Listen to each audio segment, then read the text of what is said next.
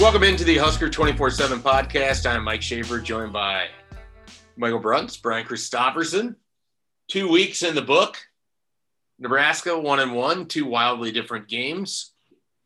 Well, unless there's some really important banner, we can just jump right into it. I guess, gentlemen, is there anything you want to get to before we start tearing down this Fordham game and then building back up the contest against Buffalo? I don't feel like I have any strong banter. Bruntz might. Do you have anything, Bruntz? I actually don't. I'm sorry, guys. I don't have anything for you. Well, there we go. None of our teams look like they're going to make the baseball playoffs, so there's that. Here's one for you. I don't know if we've talked about this before, but coming off of this, there's a lot of discussion this week about 9/11, and rightfully so, with the 20-year anniversary. But they were the BTN documentary about the tunnel walk. Did you guys have a favorite tunnel walk? Not like game, but like the motif that they did for the season? Because it was like there was always a theme, especially back in the day when they kind of did like the cartoony stuff. Did you guys have a favorite one? The one I remember the most had the parachuting where they landed out in the stadium or whatever. Like that was 2007, I'm pretty sure. And then the reason that would be the one I remember the most is prior to that, I didn't get to enough games to really know. Are there have you gone? You're a rabbit hole guy, Bruntz. I've gone back. Are a lot of these on YouTube? I think most, if not all of them are. And the two that come to mind that I always make me laugh. There's the one where I'm not sure what year it was, and it actually might have been around the 2001 season, but you're in a plane going over parts of Nebraska, and then somehow you end up by the Sower on top of the state capitol, and there's this awkward glitch where then the Sower starts kind of raising the roof like this. Yeah. You remember that one? Mm-hmm.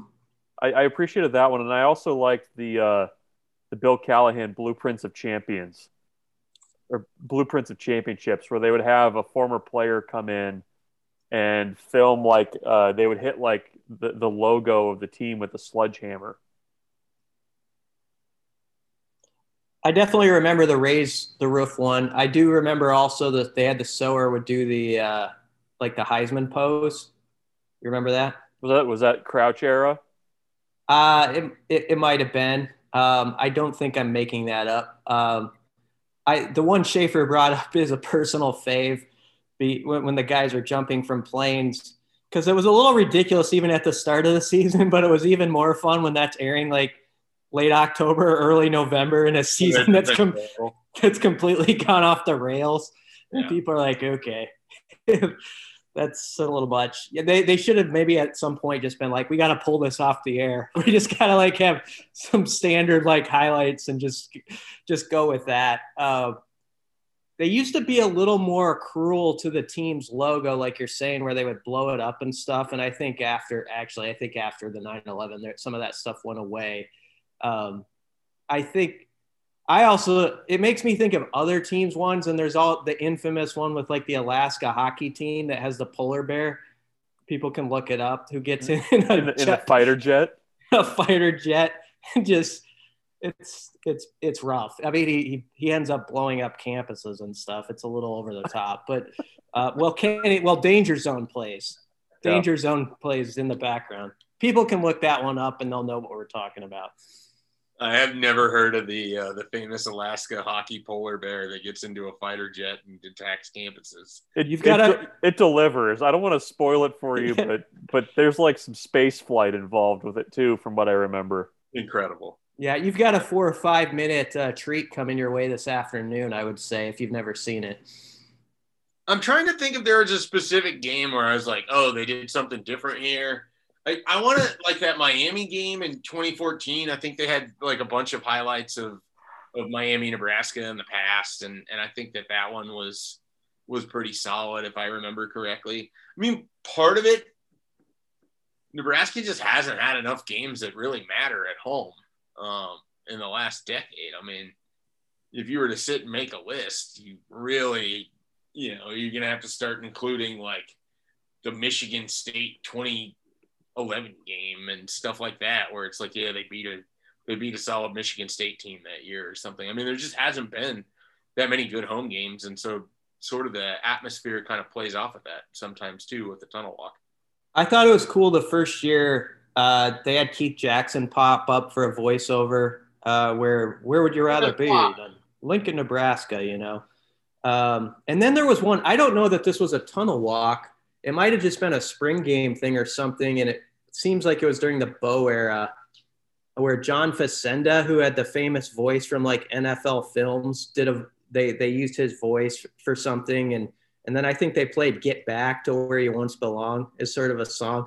It wasn't a season tunnel walk, but I remember that one. And I also remember the off season where Mikey Bo was a big topic. Remember Mikey Bo, the rapper, and he was going to be part of the serious thing. And I think he was for like one game, right? 2 games. They kind of had like a mix. Is that correct? I think you're right. I think it was universally hated.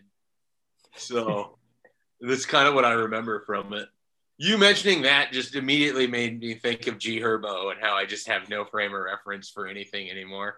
And I didn't back then either because I didn't know who that was when they were doing the remix. So I just recall it was pretty well panned if I'm remembering correctly. Yeah, I mean, I got nothing against Mikey Bo personally if he's a listener to the pod, but I don't think it went over that well. If he's a listener of the pod, we would let him know that if he wants to come on the Hypecast sometime, he just has to reach out. Yeah, I'd love to hear an oral history on how that came together, actually. So that would be fine. You guys were mentioning Bill Callahan, and I was kind of thinking a great story would be just to get his thoughts on where Nebraska sits now. Just how many questions he would actually answer about Nebraska football before he just walks out of the interview. I feel like Bill Callahan would have enough good sense to not weigh in on Nebraska football. Hey, he's got it made. He's the most in-demand assistant coach in the NFL. Yeah.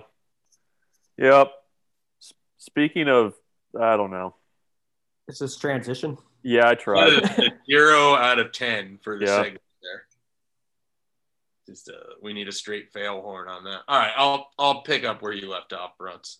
Speaking of football, Nebraska played in a contest on Saturday. Speaking of football. All right. So it was kind of an ugly start for Nebraska, but they took control in the second quarter of that game and largely managed kind of throughout. We'll start with you, Brian. What was kind of a takeaway you had from Nebraska's win over Fordham? The more you look at that game, the further you get from it. That it was hard to take anything away from it. I mean, that's it. I know that's not a good answer, but I was really discouraged the first like 20 minutes of how that game was going. And I mean, there was a play where I muttered something under my breath to Brunts, like, man, these guys are stinking right now, where they gave up like a 30-yard run in the second quarter. And to their credit, they got it together. They found their footing on defense and really made it the game it was supposed to be.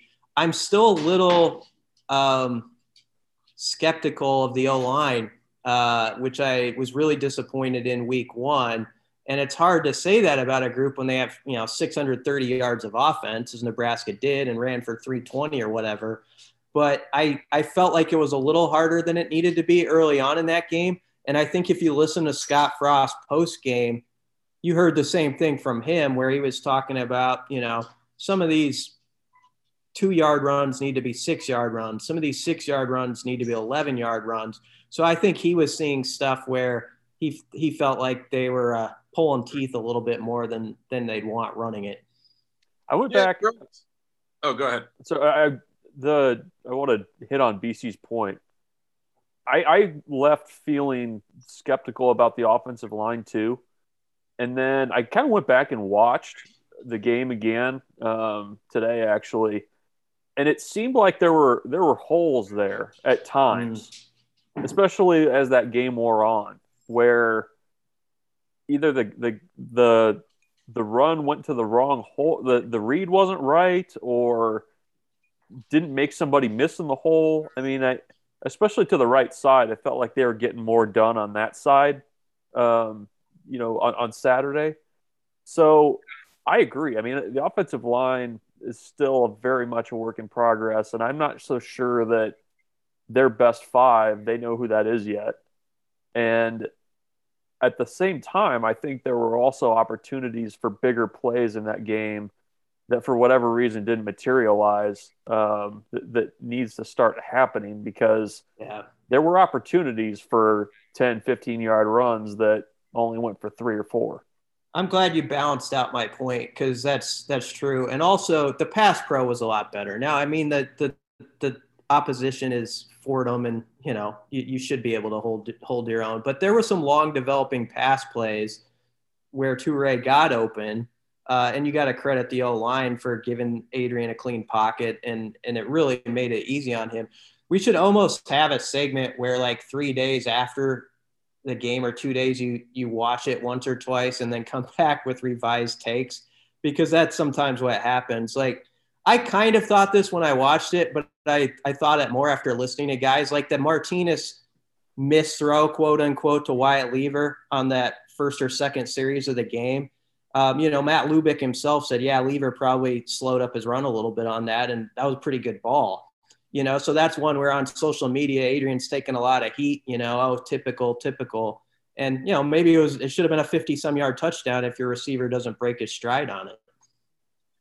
I think there is something to be said that, like, not to delve into this too much, but like you got to let the game get deeper into it than the first 2 series before, you really get too upset or too bent out of shape with things. I mean, Adrian played one of his better games. If you look at it statistically, if you look at how he played, you look at the throws, I mean, he played really well on Saturday, as he should. I mean, it was a Fordham team, and he was able to take advantage of things. And it's a long game. I'm very guilty of this as much as anyone.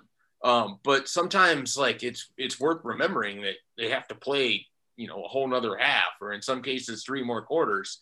Nebraska really didn't look good until about midway through the second quarter. And then once they started to look good, they looked great. I mean, they took control of that game, and Fordham wasn't going to do anything with it. You had that drive in the third quarter when they got the ball back after the Deontay Williams interception. And this is the kind of drive I was looking for more of out of that game than probably what happened, but they were still able to put up yards and points.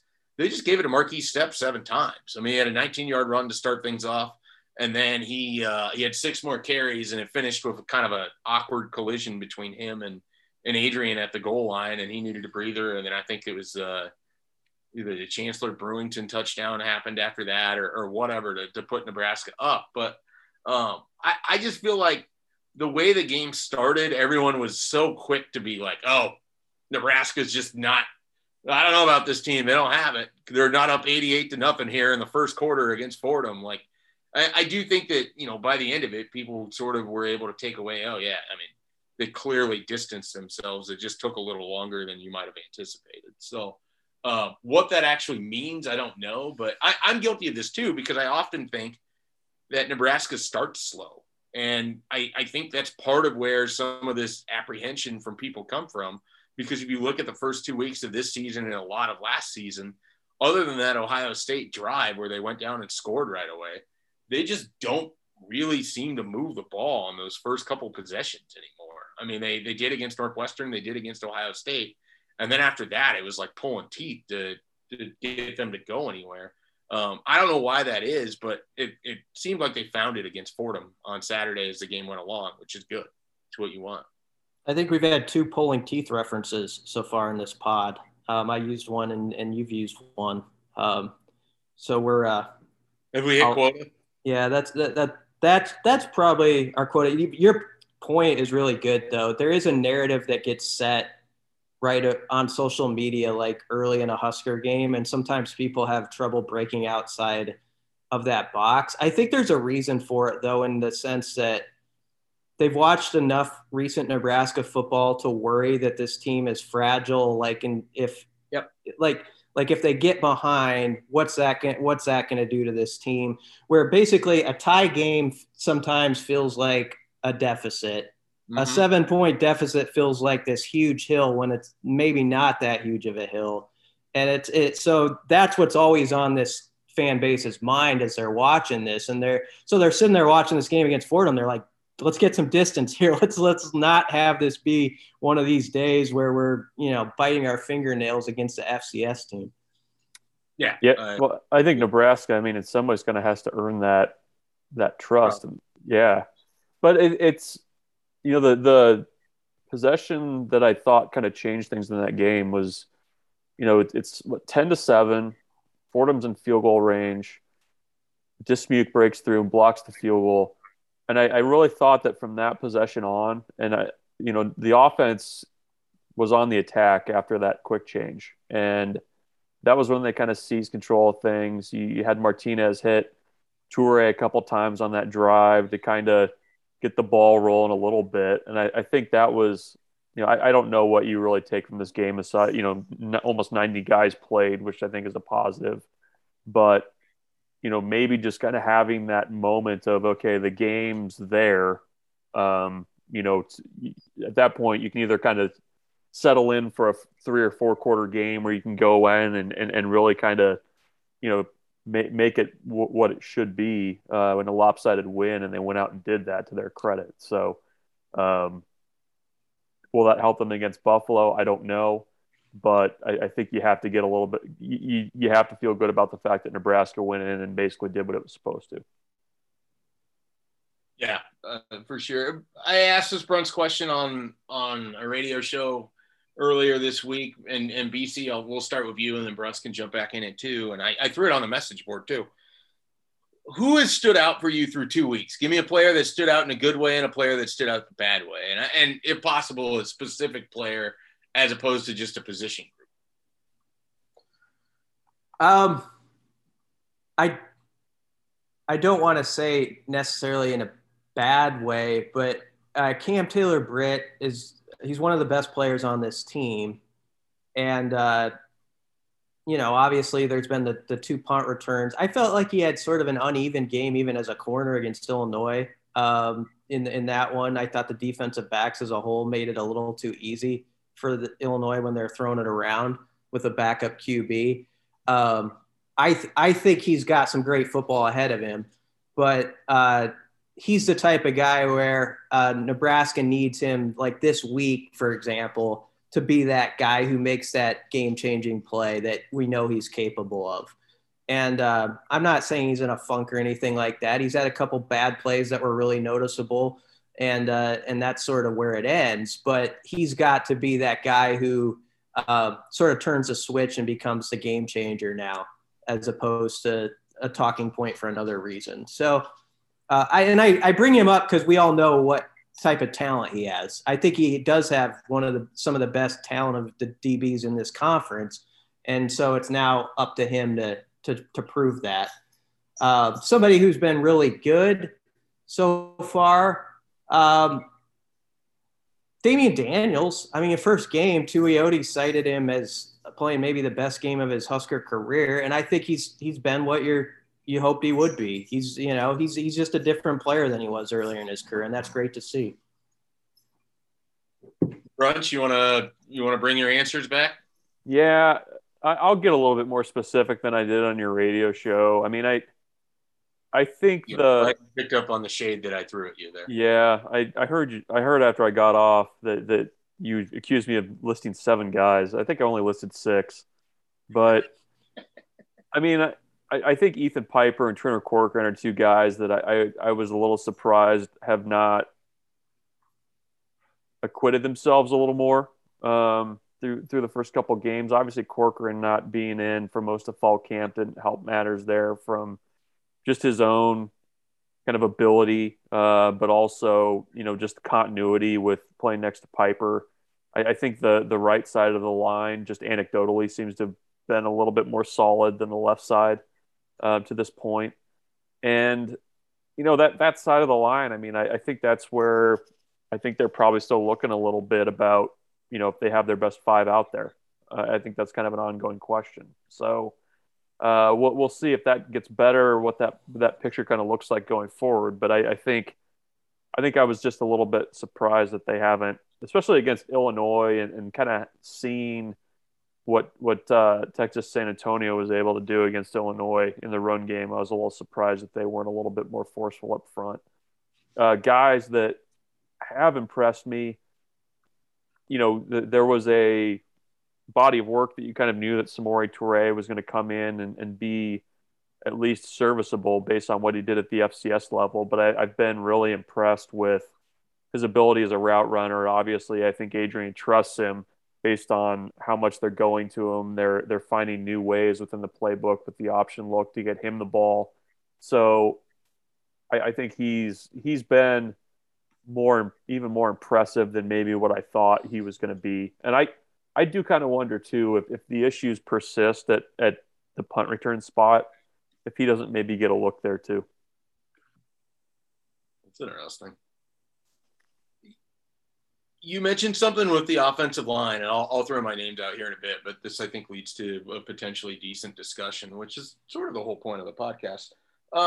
Do you think we undervalued Brenden Jaimes and his consistency at the left tackle spot, or overestimated how quickly Turner Corcoran would be able to move into what is among the most important spots on a roster with kind of having to protect that blind side? Because I think when I look back at sort of my expectation of this team, I kind of just penciled Corcoran in there that he would be at a level that took years for Jaimes to get to. I think people undervalue what like two years or so of experience in the Big Ten means sometimes. And there's too much of a video game mentality where, oh, this guy's out, plug this guy in, and it just goes, where it was, and it's going to be the same thing.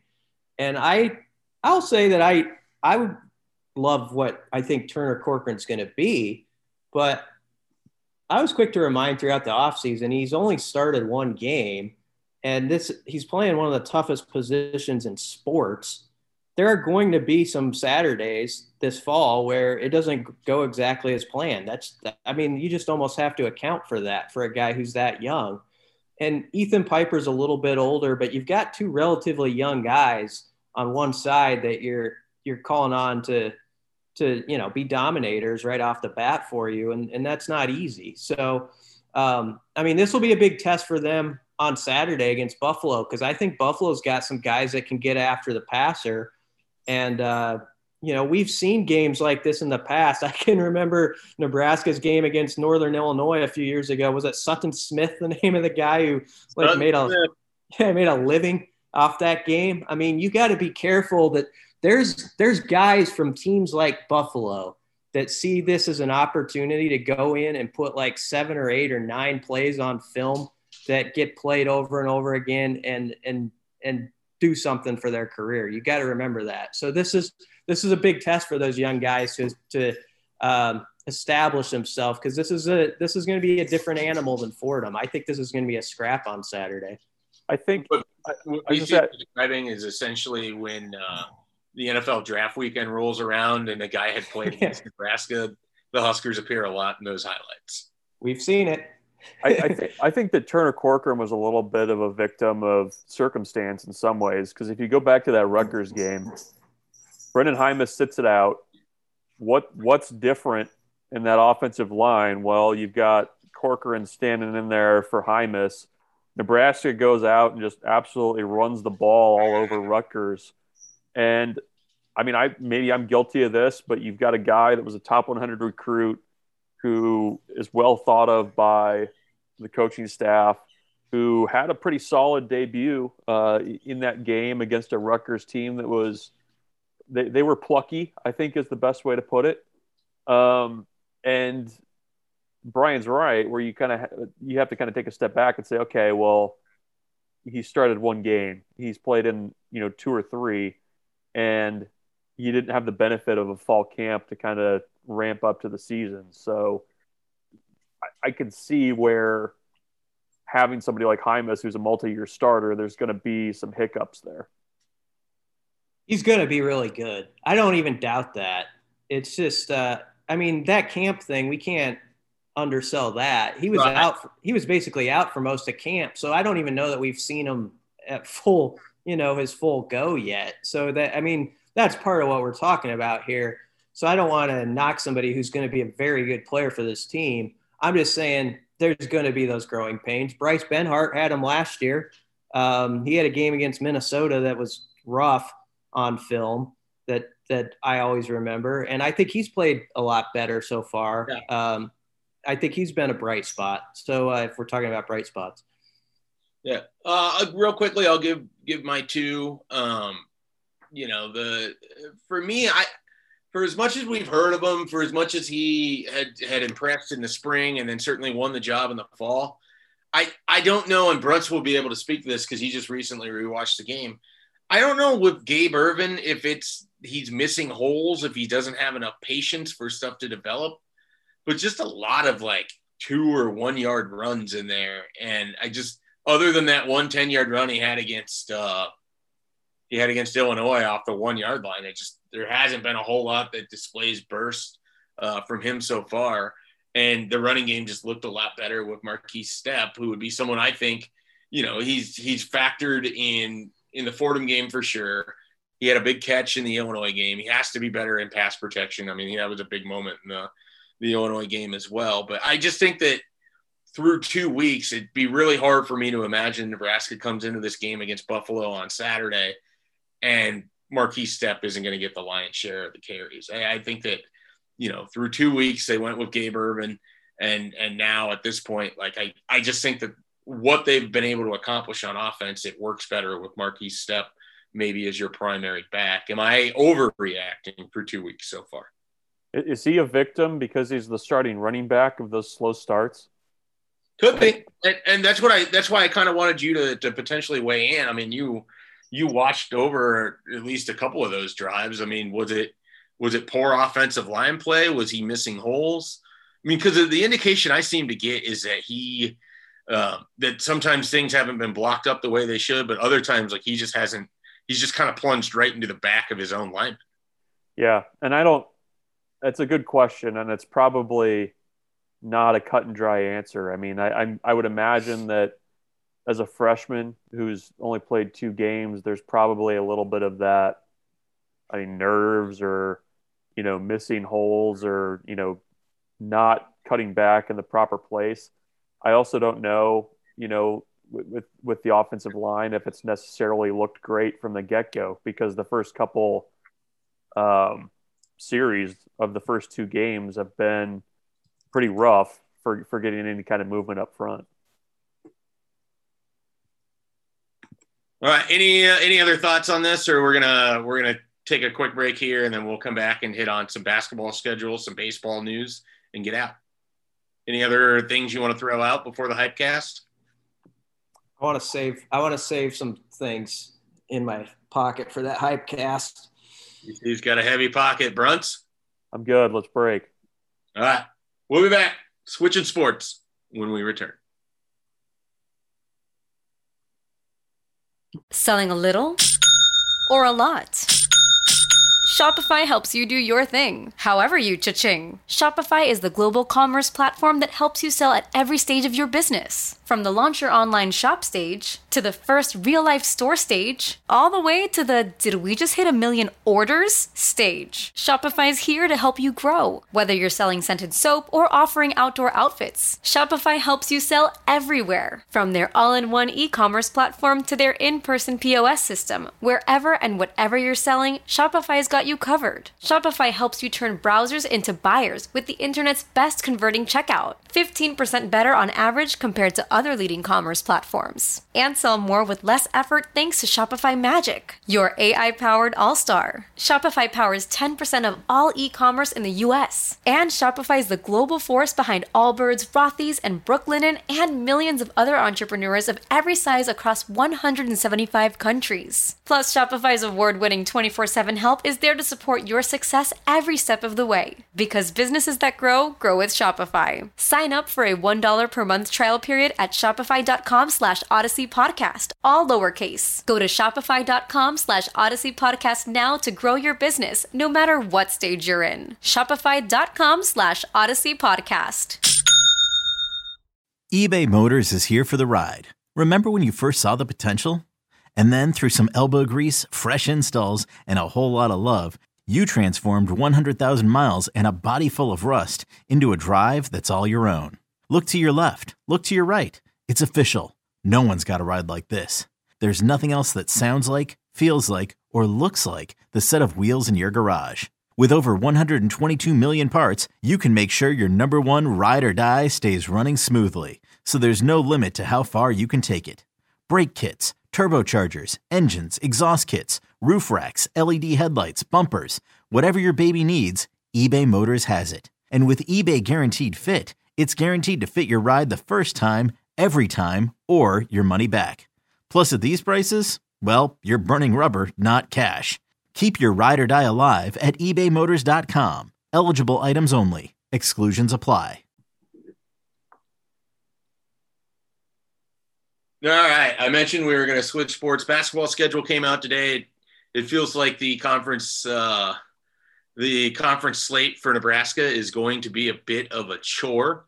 They drew 13 or 14 games against teams that went to the NCAA tournament. Double matchups with several very good programs. A pretty tough month of December with the 2 games that get dropped in there. And then it doesn't lighten a whole hell of a lot up in January. This is Fred Hoiberg's group, which I think we all anticipate is going to be better than the last 2 years. They got a pretty tough hand here that they were dealt. Yeah, I mean, right off the bat in conference play, their first game is at Indiana. Then they get Michigan at home. And those are the games that are thrown in early December before the conference really gets into the full swing. So there's this stretch from December 1st to December 11th that's now pretty interesting, where I think they'll be Creighton is in November, so that'll be a big deal. But around that, there's a bunch of games where Nebraska should sort of be able to develop an idea of who they are, but we won't really know for sure as far as rotation and like who can really perform consistently when the competition ramps up. And then December 1st, they go at NC State, Indiana, Michigan, Auburn, Bruce Pearl's team in an 11-day stretch. That's where I feel like we'll really start to dig in on, okay, how is this rotation setting up? How does this talent stack up that looks good on paper, but can it actually, translate to the court? That stretch when the Big Ten went to the 2 kind of pre-winter break conference games, that's always been kind of interesting for Nebraska. They've actually, I would need to go back and look, but it feels like in those 2 games, they've always played somewhat decent basketball at that point. When they've swept most of them. Like, I don't know that they've been swept a whole lot in that run.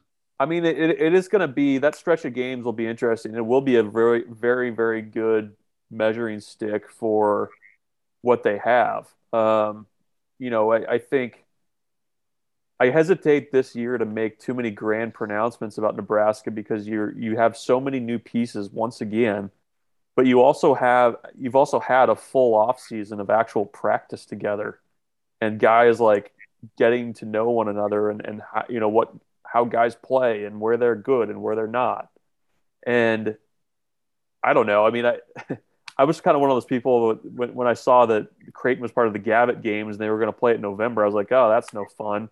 But I mean, now you probably want that game early on because you wouldn't want it in that Murderers Row stretch there.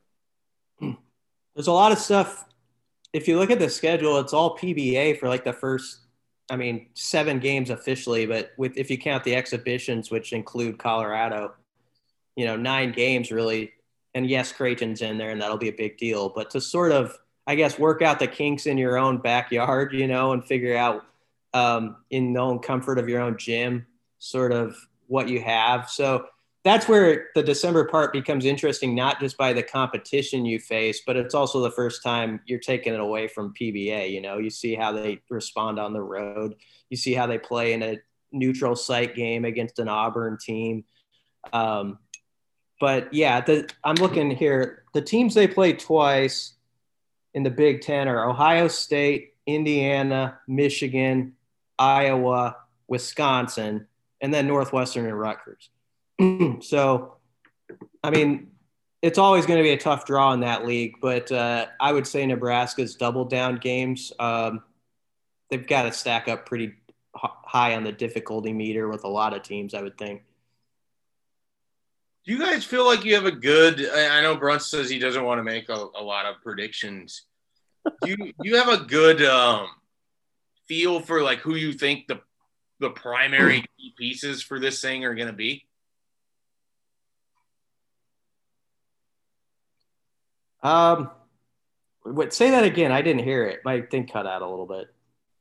Yeah, it was I stumbled through the question. So basically what I'm trying to get at is do you kind of have a feel like, do we know who the most important 5 or 6 guys are at this point, or is there still a lot to kind of sort of be settled in that regard in your mind? I think they're going to have to settle that a little bit because I mean, everybody's going to name off some guys that, they're the McGowan's brothers and, Lat Mayen and stuff like that. But I think there's some really interesting sort of new additions to like Alonzo Verge. I mean, every time they show a little highlight of what's going on over there, he pops up and you kind of like how he distributes the ball.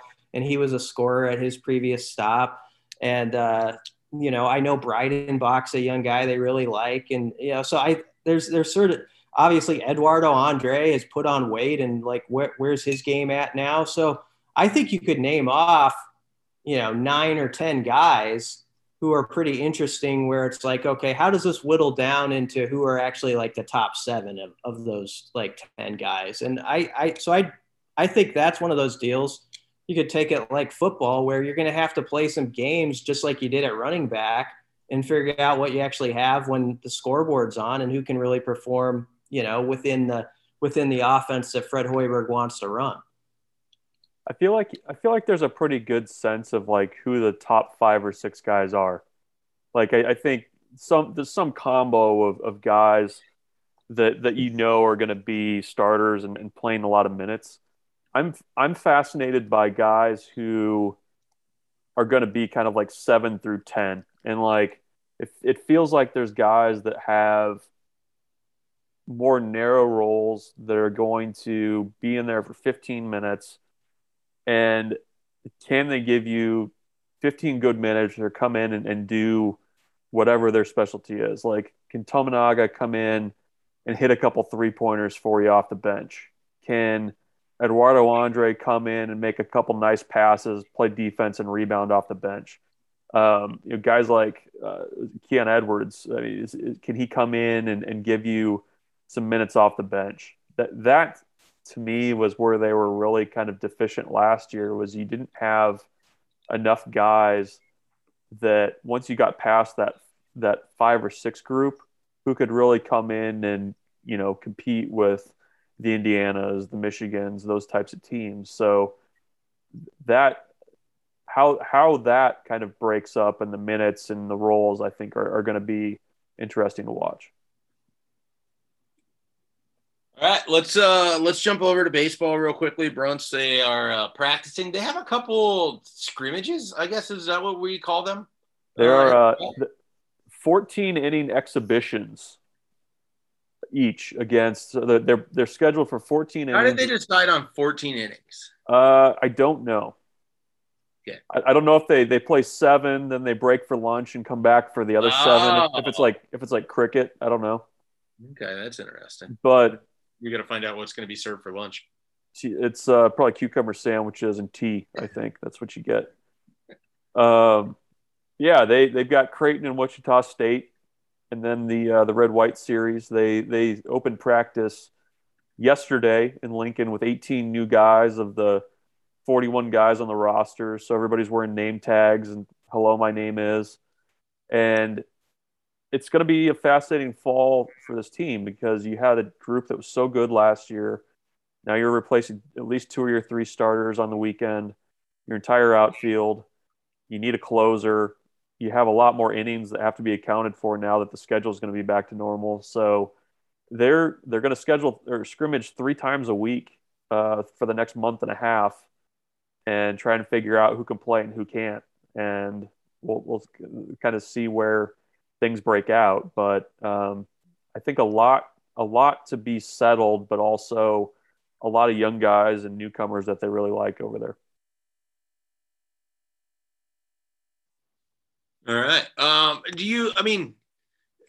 Is there obviously Schwellenbach's a key piece to replace. Is there another critical replacement that they kind of have to find this fall, or someone that you anticipate has to step into a different role this fall? Well, I think they're going to try and let Jake Buns be a starter. He was kind of the middle relief, late guy out of the bullpen to set up Schwellenbach, but I think he's got a chance to potentially start. I don't know. There's just so many guys like in the lineup that they want to see if they can step in, because you lost Acker, Foster, Hagge, pretty much everybody in the outfield, and Chase Mason, who was a very highly touted recruit, is out for most of the fall. I think he was a guy that they would like to potentially slot into right field. And I don't know where they're going to put Leighton Banjoff, because he was kind of in the outfield. He was playing some first base, but he's a consistent enough hitter that I think they have to find a spot for him. So it's not just one guy. I mean, that they really need to find some answers in the outfield, and Bryce Matthews moving over to shortstop will be a good thing, but there's a lot of at bats that they need to fill based on guys that they lost. I really think they're going to miss Acker and Hallmark a ton, just for what they did, not only in the lineup, but also just from a leadership point of view. All right. Any other thing you want to mention on baseball here before we depart? Not really. It was fun. It was kind of fun seeing Rob Childress around again. He's not, he's limited in what he can do with his role, but I don't get the impression that he's just around pushing paper either. I mean, he's a good guy to have around the clubhouse talking to guys. He can't do anything with, pitching motions or anything like that, but just from he's a good mentality guy, and you always need those guys around. Are you saying that Nebraska needs to be pretty careful that he's an analyst and you don't want any improprieties of coaching going on here? I think that would probably be a wise move, and I also know that Nebraska baseball has always been very careful about the way that they employ various off-the-field people in baseball. Speaking of Nebraska baseball, Jake Meyers just made a hell of a catch in center field for the Astros. But anyways. Jake Meyers, a far better major league player than I ever might have guessed. Yes. All right, that is it for us. We will be back with a Husker Hypecast with a special guest later this week. And, of course, you can check out everything going up to the Buffalo game at Husker 24/7 and plenty of coverage after the game as well. Big game for Nebraska as they try to get on the right side of the ledger and back above 500. We will see if they can do it. Stick around for the Husker Hypecast later this week. We'll catch you then. Okay, picture this. It's Friday afternoon when a thought hits you. I can waste another weekend doing the same old whatever, or I can conquer it. I can hop into my all-new Hyundai Santa Fe and hit the road. Any road. The steeper, the better. Because my all-new Santa Fe is available with H-Track all-wheel drive, so I can hit the trail without a worry in the world. Heck, with 3 rows and best-in-class rear cargo space, I can pack the whole family in with all our gear. We've got available dual wireless charging for our phones, so we'll never lose touch with civilization, and we won't lose touch with the primordial power of Mother Earth. So which is it? Waste the weekend or do something a little more epic? And conquer it in the all-new Hyundai Santa Fe. Visit HyundaiUSA.com or call 562-314-4603 for more details. Hyundai, there's joy in every journey.